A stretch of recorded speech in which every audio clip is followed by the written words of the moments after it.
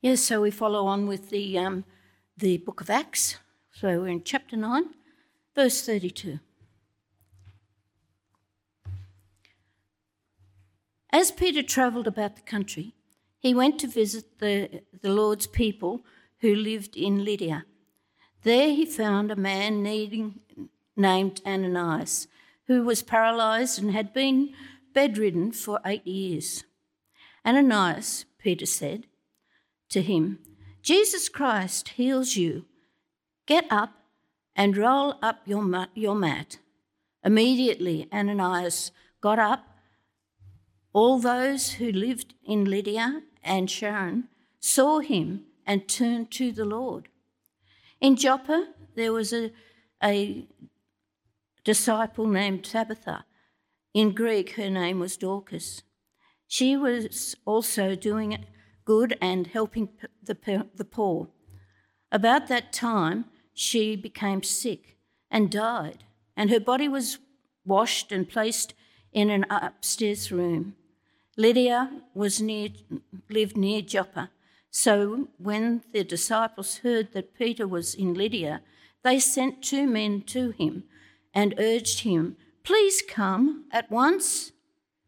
Peter went with them, and when he arrived, he was taken upstairs to the room. All the widows stood around him, crying and showing him the robes and other clothing that Dorcas had made while she was still alive. Peter sent them all out of the room. Then he got down on his knees and prayed. Turning towards the dead woman, he said, "Tabitha, get up." She opened her eyes, and seeing Peter, she sat up. He took her by the hand and helped her to her feet. Then he called for the believers, especially the widows, and presented her to them alive. This became known all over Joppa, and many people believed in the Lord. Peter stayed in Joppa for some time with the tanner named Simon. At Caesarea, there was a man named Cornelius, a centurion, in what was known as the Italian regiment.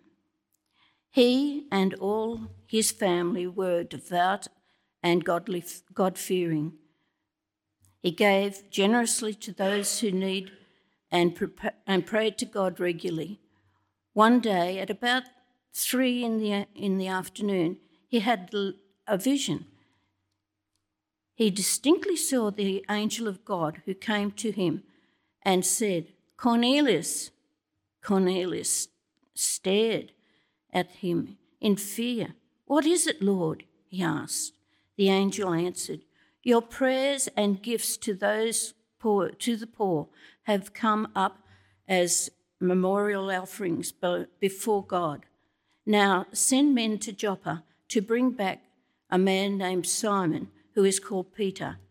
He is staying with Simon the tanner, whose house is by the sea." When the angel who spoke to him had gone, Cornelius called 2 of his servants and a devoted soldier who was one of his attendants. He told them everything that had happened and sent them to Joppa. About noon the following day, as they were on their journey and approaching the city, Peter went up onto the roof to pray. He became hungry and wanted something to eat. And while the meal was being prepared, he fell into a trance. He saw heaven open and something like a large sheet being lowered down to the earth by its 4 corners. It contained all kinds of 4-footed animals, as well as reptiles and birds. Then a voice told him, "Get up, Peter, kill and eat." "Surely not, Lord," Peter replied. "I have never eaten anything impure or unclean." The voice spoke to him a second time, Do not call anything impure that God has made clean." This happened 3 times, and immediately the sheet was taken back into heaven. While Peter was wondering about the meaning of this vision, the men sent by Cornelius found out where Simon's house was and stopped at the gate. They called out asking if Simon, who was known as Peter, was staying there. When Peter was still thinking about the vision, the Spirit said to him, "Simon, 3 men are looking for you, so get up and go downstairs. Do not hesitate to go with them, for I have sent them." Peter went down and said to the men, "I'm the one you're looking for. Why have you come?" The men replied, "We have come from Cornelius, the centurion. He is a righteous and God-fearing man who is respected by all the Jewish people. A holy angel told him to ask you to come to his house so that he could hear what you have to say." Then Peter invited the men into the house to be his guests. The next day, Peter started out with them, and some of the believers from Joppa went along. The following day, he arrived in Caesarea. Cornelius was expecting them, and he had called together his relatives and close friends. As Peter entered the house, Cornelius met him and fell at his feet in reverence. But Peter made him get up. "Stand up," he said. "I am only a man myself." While talking with him, Peter went inside and found a large gathering of people. He said to them, "You are well aware that it is against our law for a Jew to associate or visit a Gentile, but God has shown that I should not call anyone impure or unclean. So when I was sent for, I came without raising any objection. May I ask why you have sent for me?" Cornelius answered, 3 days ago, I was in my house praying at this hour. At 3 in the afternoon, suddenly a man in shining clothes stood before me and said, "Cornelius, God has heard your prayer and remembered your gifts to the poor. Send to Joppa for Simon, who is called Peter. He is a guest in the house of Simon the tanner, who lives by the sea." So I sent for you immediately, and it was good of you to come. Now we are all here in the presence of God to listen to everything the Lord has commanded you to tell us. Then Peter began to speak. "I now realize how true it is that God does not show favoritism, but accepts from every nation the one who fears him and does what is right. You know the message God sent to the people of Israel, announcing the good news of peace through Jesus Christ, who is the Lord of all. You know what has happened throughout the province of Judea, beginning in Galilee after the baptism that John preached, how God anointed Jesus of Nazareth with the Holy Spirit and power, and how he went around doing good and healing all who were under the power of the devil, because God was with him. We are witnesses of everything he did in that country of the Jews and in Jerusalem. They killed him by hanging him on a cross, but God raised him from the dead on the 3rd day and caused him to be seen. He was not seen by all the people, but by witnesses whom God had already chosen, by us who ate and drank with him after he rose from the dead. He commanded us to preach to the people and to testify that there is the one whom God appointed as judge over the living and the dead. All the prophets testified about him, that everyone who believes in him receives forgiveness of sins through his name.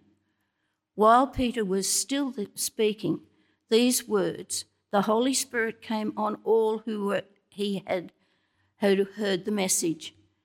The circumcised believers who had come with Peter were astonished that the gift of the Holy Spirit had been poured out even on the Gentiles, for they heard them speaking in tongues and praising God. Then Peter said, "Surely no one can stand in the way of their being baptized with water. They have received the Holy Spirit just as we have." So he ordered that they be baptized in the name of Jesus Christ. Then they asked Peter to stay with them for a few days. This is the word of the Lord.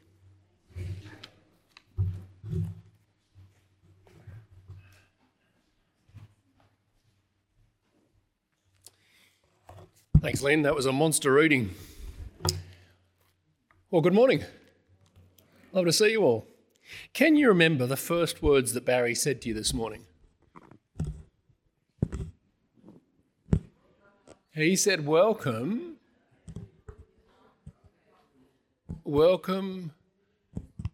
including Broncos supporters, I think were the words, right? Okay, did you hear that? Friends, I want to speak with you today about insiders and outsiders. Speaking on the day of a Penrith Grand Final is a gift for speaking about insiders and outsiders. Because parochialism is never more keenly felt than when one team is pitted against another, when one community is pitted against another community. The parochialism today feels very much like the state of origin parochialism, doesn't it? We just draw the lines, the same places, down the Tweed River and away we go. We're familiar with this, aren't we? Now, parochialism doesn't just find a home in sport, does it? Parochialism is alive and well in every aspect of society, isn't it? Including churches. Have you ever wondered this to yourself? Why can't there be more people like me at church? Why can't there be more people like me at church? Have you ever wondered that to yourself? My age, so that, we know where each other are up to in life. My thinking, we have less agreements. My background, so we'll like the same music, we'll like the same things, we'll do the same things. It is possible and quite natural to long for a culture of people like me at church. It's even possible to justify it and make it sound godly. Though there's something deeply ironic about that. Because if that had happened in this passage, if the Apostle Peter had had that preference, none of us would be here, would we? Most of us are Gentiles, aren't we? Very few, I imagine, have got Jewish heritage. None of us would be here with that preference. This passage about insiders and outsiders is critical to our mission and our purpose as a church. So let's have a look at it. I want to see three movements in this passage. Firstly, I want us to notice the extraordinary things that are going on for insiders, the Jewish insiders in Samaria. Then secondly, I want you to notice too that there's actually something extraordinary going on for non-Jewish people in Samaria. That is the Gentiles, the outsiders. And then thirdly, I want us to recognise that the insiders at headquarters in Jerusalem eventually accept that these good things are happening for everyone, that the good news is actually for Jews and Gentiles, for insiders and outsiders. So that's those are the three movements I want us to track with as we go through this passage. It'd help you have it open with you in front of you. We'll start there in chapter 9. Let's have a look at each of these in turn. Notice the extraordinary things that are happening amongst Jewish people, that is the insiders in Samaria. Now, as we keep going through Acts, we're keeping a sharp eye on the sentence, the summary sentence of the book of Acts, which is Acts 1:8. And you remember that word Samaria appears in that verse. But you will receive power when the Holy Spirit comes on you, and you will be my witnesses in Jerusalem and all Judea and Samaria and to the ends of the earth. So that's where we are at the moment. We're in Samaria. And so in Acts chapter 1 to 9, you've seen lots of things happening, mostly in Jerusalem and Judea. And so this seismic activity of the gospel is going outwards. It's now going outwards to Samaria. Jerusalem, Judea, Samaria. That's what's going on here. 9 verse 32. You got that in front of you there? 9 verse 32. As Peter travelled about the country, he went to visit the Lord's people who lived in Lydda. So Peter is travelling northwest from Jerusalem to a place that's not far from the Mediterranean coast in the region of Samaria. Now, importantly, who does he go to see? Well, he goes to see the Lord's people. Now, whilst you might think, oh, he's just gone to church, right? The reality at this stage is that the Lord's people are still Jewish insiders. So the Apostle Peter comes to Samaria and he goes straight to the insiders there, the Jewish people there. Now, what happens here in Samaria amongst the Lord's people is quite extraordinary. Though I think at this stage in the book of Acts, we're getting a little bit desensitised to extraordinary, aren't we? Because we see it on every page of this book. So here is this man who's been paralysed for 96 months. That is almost 3,000 mornings. He could not get up off his mat until the apostle comes to town. Verse 34, Aeneas, Peter said to him, Jesus Christ heals you. Get up, roll up your mat.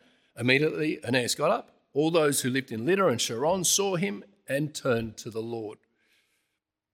Can you hear the effect that that's having on the Samaritan town there? Jewish people were turning to the Lord because the apostle had said, get up, take your mat. He did. In Jerusalem, this is exactly what Peter was doing. Back in Acts 3:7, same thing. Get up, and the person got up, the lame person got up, and people believed. So it's the same thing that's happening from Jerusalem, Judea and Samaria. It's that kind of earthquake effect you see in Acts. And just as we see that, we move on to the next town. We see the same thing with a different person. He comes to a town, the home of a woman who has given her life to help the needy, the poor, the vulnerable, which in this society often involves widows. It's a gravely heavy scene of grief that Peter walks into here. I wonder if you can imagine this. Peter walks into a room where the widows are holding the clothes that have been sewn by the hands that now lie limp in death. Can you imagine? That's a pretty heavy scene to walk into. Really heavy grief. And yet the apostle says the same thing to this dead woman that he'd said to Aeneas. End of verse 40, Tabitha, get up. She opened her eyes. Seeing Peter, she sat up. He took her by the hand and helped her to her feet. Then he called for the believers, especially the widows, and presented her to them alive. This became known all over Joppa, and many people believed in the Lord. So extraordinary. These extraordinary things are happening amongst insiders in Samaria, the Jewish people in Samaria, just as it has in Judea and Jerusalem before. But his apostolic witness is suddenly accelerated beyond what all Jewish people thought was possible. That's what happens next in Samaria. And that's where I want to go now. I'll spend most of my time on the second point because I think this is where most of the action happens. But firstly, we notice what's happening amongst the insiders? Extraordinary things. But those extraordinary things now start happening amongst non-Jewish people, outsiders. So here's we meet the outsider, this Gentile Cornelius. You meet him in verse 1 of chapter 10. At Caesarea there was a man named Cornelius, a centurion, in what was known as the Italian regiment. He and all his family were devout and God-fearing. He gave generously to those in need and prayed to God regularly. We hear this description of Cornelius and think, well, we quite like him. He sounds like a good bloke. He sounds like the sort of guy that we'd welcome here, even if he was a Broncos supporter. He doesn't sound like an outsider at all. But first century Jewish leader, insider Peter, would not even consider stepping inside this man's house, let alone have Cornelius come to his place, let alone go to temple with Cornelius to worship the same God. No way. This man is a total outsider to Peter. Now, it's not that Peter is a bad man. It was just that he was a Jewish man of his time. Now, the first century Palestinian Jew had a morbid dislike of foreigners and everyone who was in any way different to themselves. The rabbis had interpreted the Old Testament covenant with Abraham in such an exclusive way that any contact with a non-Jew was regarded as sin. It was forbidden. I heard of this example too, that even if a Gentile mother was in childbirth, you could not help her as a Jewish person. It would be, why will we be just bringing another Gentile into the world? That's how keenly this was felt. Now, from my foregoes at helping deliver a child, I don't think I'd be much help. But if I was a Jewish person and I saw a Gentile woman, I'd have to walk on and leave her to die. That's how keenly felt this is, this insider-outsider sense here.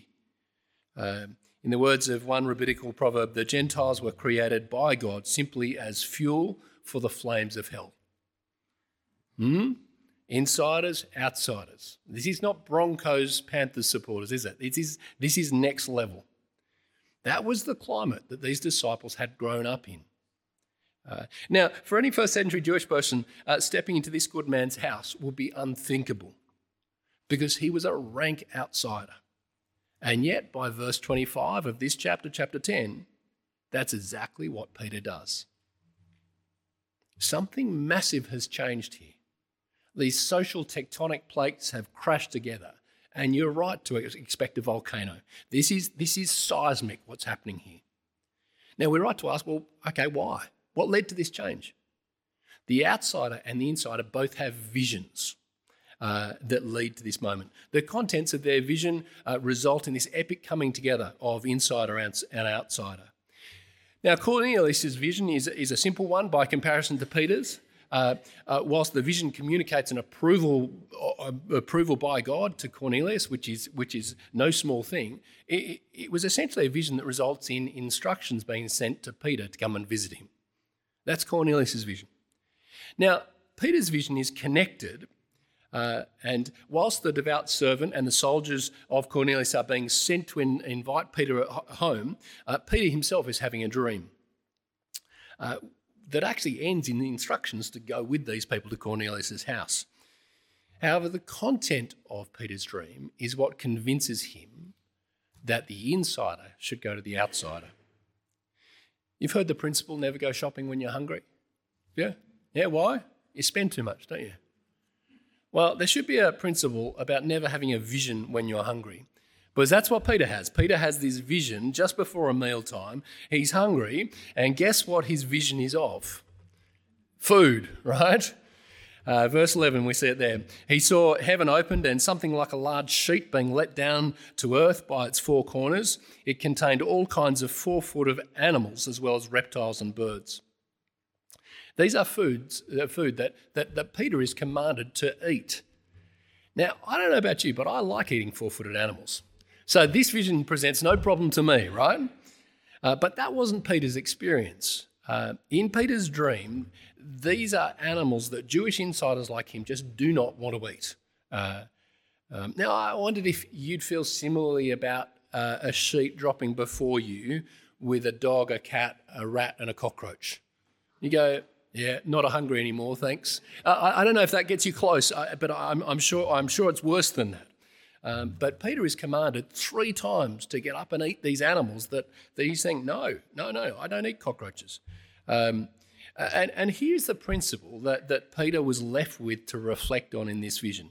This is what the voice from heaven delivering the vision told him. Verse 15, the voice spoke to him a second time, do not call anything impure that God has made clean. Do not call anything impure that God has made clean. And that was the thought that Peter was left with That principle arising from Jewish food laws is rattling around his mind now as he reflects on this vision. What does it mean? He was wrestling with what it meant when these blokes turned up from Cornelius' place. He was wrestling with the meaning of the dream in verse 19 when the Holy Spirit commanded to go with these guys to Cornelius' place without hesitation or discrimination. Okay, so where are we at? Both outsiders and insiders have had a dream. That contained logistical arrangements that the insider would end up on the outsider's doorstep. Now, no doubt insider Peter was continuing to wrestle with how to apply this dream until he crossed the threshold of this outsider's place. It became clear to him. Have a look in verse 28. He said to them, "You are well aware that it is against our law for a Jew to associate with or visit a Gentile. But God has shown me that I should not call anything impure or unclean." So this principle from the dream gets this insider into a position that he would never thought possible. He's inside an outsider's house. Now, after being read into the situation, the outsider's dream was explained and his subsequent invitation to speak. You can see the wheels are still turning for Peter as he wrestles with these new things that are coming together for him. Verse 34, then Peter began to speak. I now realize how true it is that God does not show favoritism, but accepts from every nation the one who fears him and does what is right.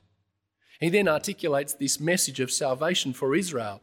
The insider gospel, it sounds like an insider gospel. You see it starting there, verse 36. It sounds like insider, doesn't it? You know the message God sent to the people of Israel, announcing the good news of peace through Jesus Christ, who is Lord of all. Sounds very insider, doesn't it? Watch this space. Verse 39. We are witnesses of everything he did in the country of the Jews in Jerusalem. They killed him by hanging him on a cross.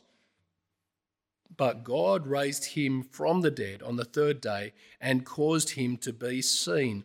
After framing the gospel, listen to who is invited for forgiveness. Verse 43, all the prophets testify about him that everyone who believes in him receives forgiveness of sins through his name. Verse 44, see the effect it has on the outsiders? While Peter was speaking these words, the Holy Spirit came on all who heard the message. The circumcised believers who'd come with Peter were astonished that the gift of the Holy Spirit had been poured out, even on Gentiles, for they heard them speaking in tongues and praising God. Now Peter also recognises what's happening for Gentiles and comes to this conclusion. And verse 47, then Peter said, surely no one can stand in the way of their being baptised with water. They've received the Holy Spirit just as we have. So he ordered that they be baptised in the name of Jesus Christ. Peter had turned the corner on his relationship with outsiders. This insider had turned the corner on his relationship with outsiders. With God's guidance through the vision, this insider Peter had turned his back on the way that other insiders treat outsiders.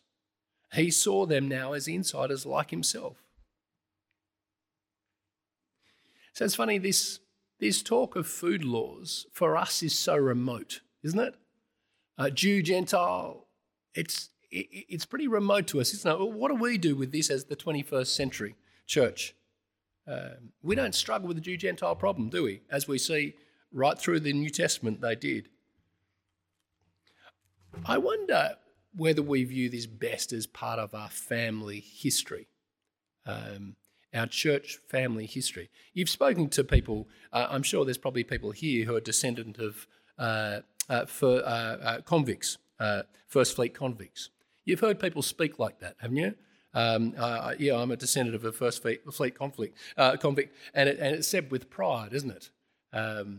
As if being a thief was an aspirational thing, you know. And you can see some people take it very seriously, and it becomes part of their identity. This is actually part of who I am. I'm a First Fleet descendant. Now, as for us as a church, this coming together of Jews and Gentiles is actually part of who we are. This actually defines who we are as a church. In chapter today, we've been reading Ephesians, and I'm sure Ephesians 2 struck you this week about Jews and Gentiles wrestling with this same thing. Beautiful verses there. Ephesians 2, verse 13. But now in Christ Jesus, you who once were far away have been brought near by the blood of Christ. For he himself is our peace. He's made the two groups one. He's destroyed the barrier, dividing wall of hostility. This Jew-Gentile material is actually part of who we are as a church. There aren't many New Testament books that don't deal with this as an issue. This is our family history. This is our family heritage. In the early church, though, as you can imagine, it took a while for this to catch on. And that's where we get to the headquarters at Jerusalem. So third point, the people at headquarters in Jerusalem eventually accept that this good news about Jesus is for all people, not just for Jewish people. It took some time. Have a look at 11 verse 1. The apostles and the believers throughout Judea heard that the Gentiles also had received the word of God. So when Peter went up to Jerusalem, the circumcised believers criticised him. Can you imagine what they said? Verse 3, you went into the house of an uncircumcised man and ate with them. It doesn't sound like acceptance is going to come easily here, does it? Remember the attitude of the first century Jewish man towards outsiders? Or as they're called here, uncircumcised, that is, without the physical marker of being God's people. And then Peter retells the story. I wonder if you noticed as Lynn read it to us, just the repetition in this story. It feels like by the time you get to the end of this passage, you've heard it 3 times. And that's because you have. Why? Well, God told Peter 3 times to kill and eat. There's a bit of 3 going on in this passage. Why? Why all this repetition? It shows us just how momentous these events are. God, Peter, Cornelius, Luke are saying it again and again, once, twice, third for the hard of hearing. You know, like it's repeated because this issue is momentous. This resolution to the issue is momentous. It's a major turning point in our family history, in our family heritage. That's why documentation like this is just so important. Now, it's interesting, there is new information in this last retelling of the story. You can imagine that Peter is still working hard to understand what he's actually learnt from God and matching that up with the experience of life.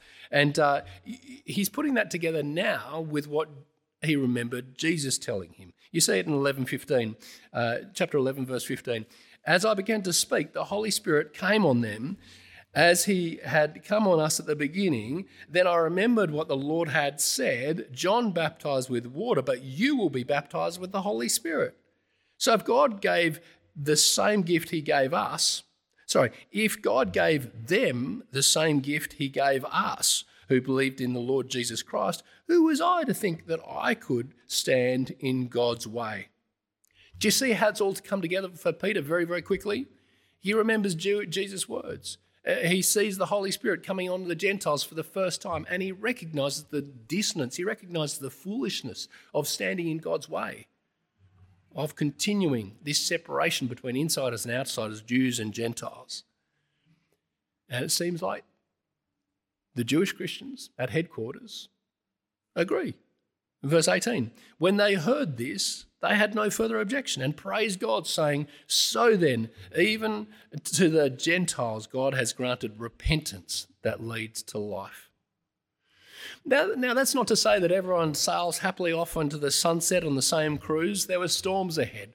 This went back and forth a few times until acceptance was reached. But the Jewish Christians recognise that they have broken new ground here in the church, that prejudice had to be overcome as part of what God was doing through the gospel of Jesus here in Samaria. So what do we do with this today? Well, I started with a question after we talked about Barry's Broncos. I started with a question, have you ever wondered, why can't there be more people like me at church? Recognising that if Peter had said that, we wouldn't be here. As a church, we wouldn't be gathering.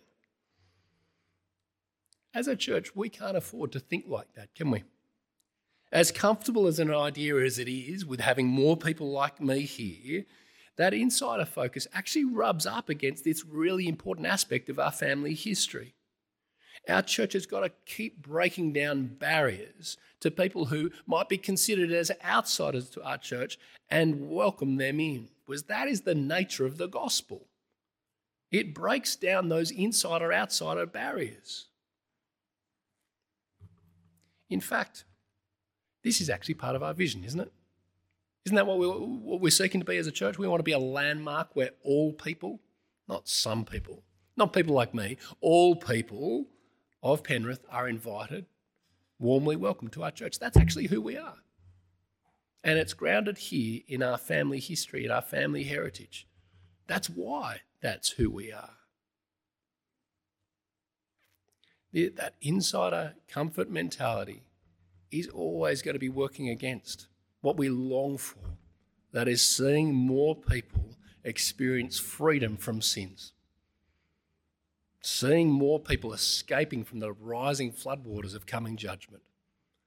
Seeing more people experience life in Jesus, just as these Gentile outsiders experienced in this passage. Let this pivotal moment in our church family history keep changing us in the way that we view those around us. Let me pray for us.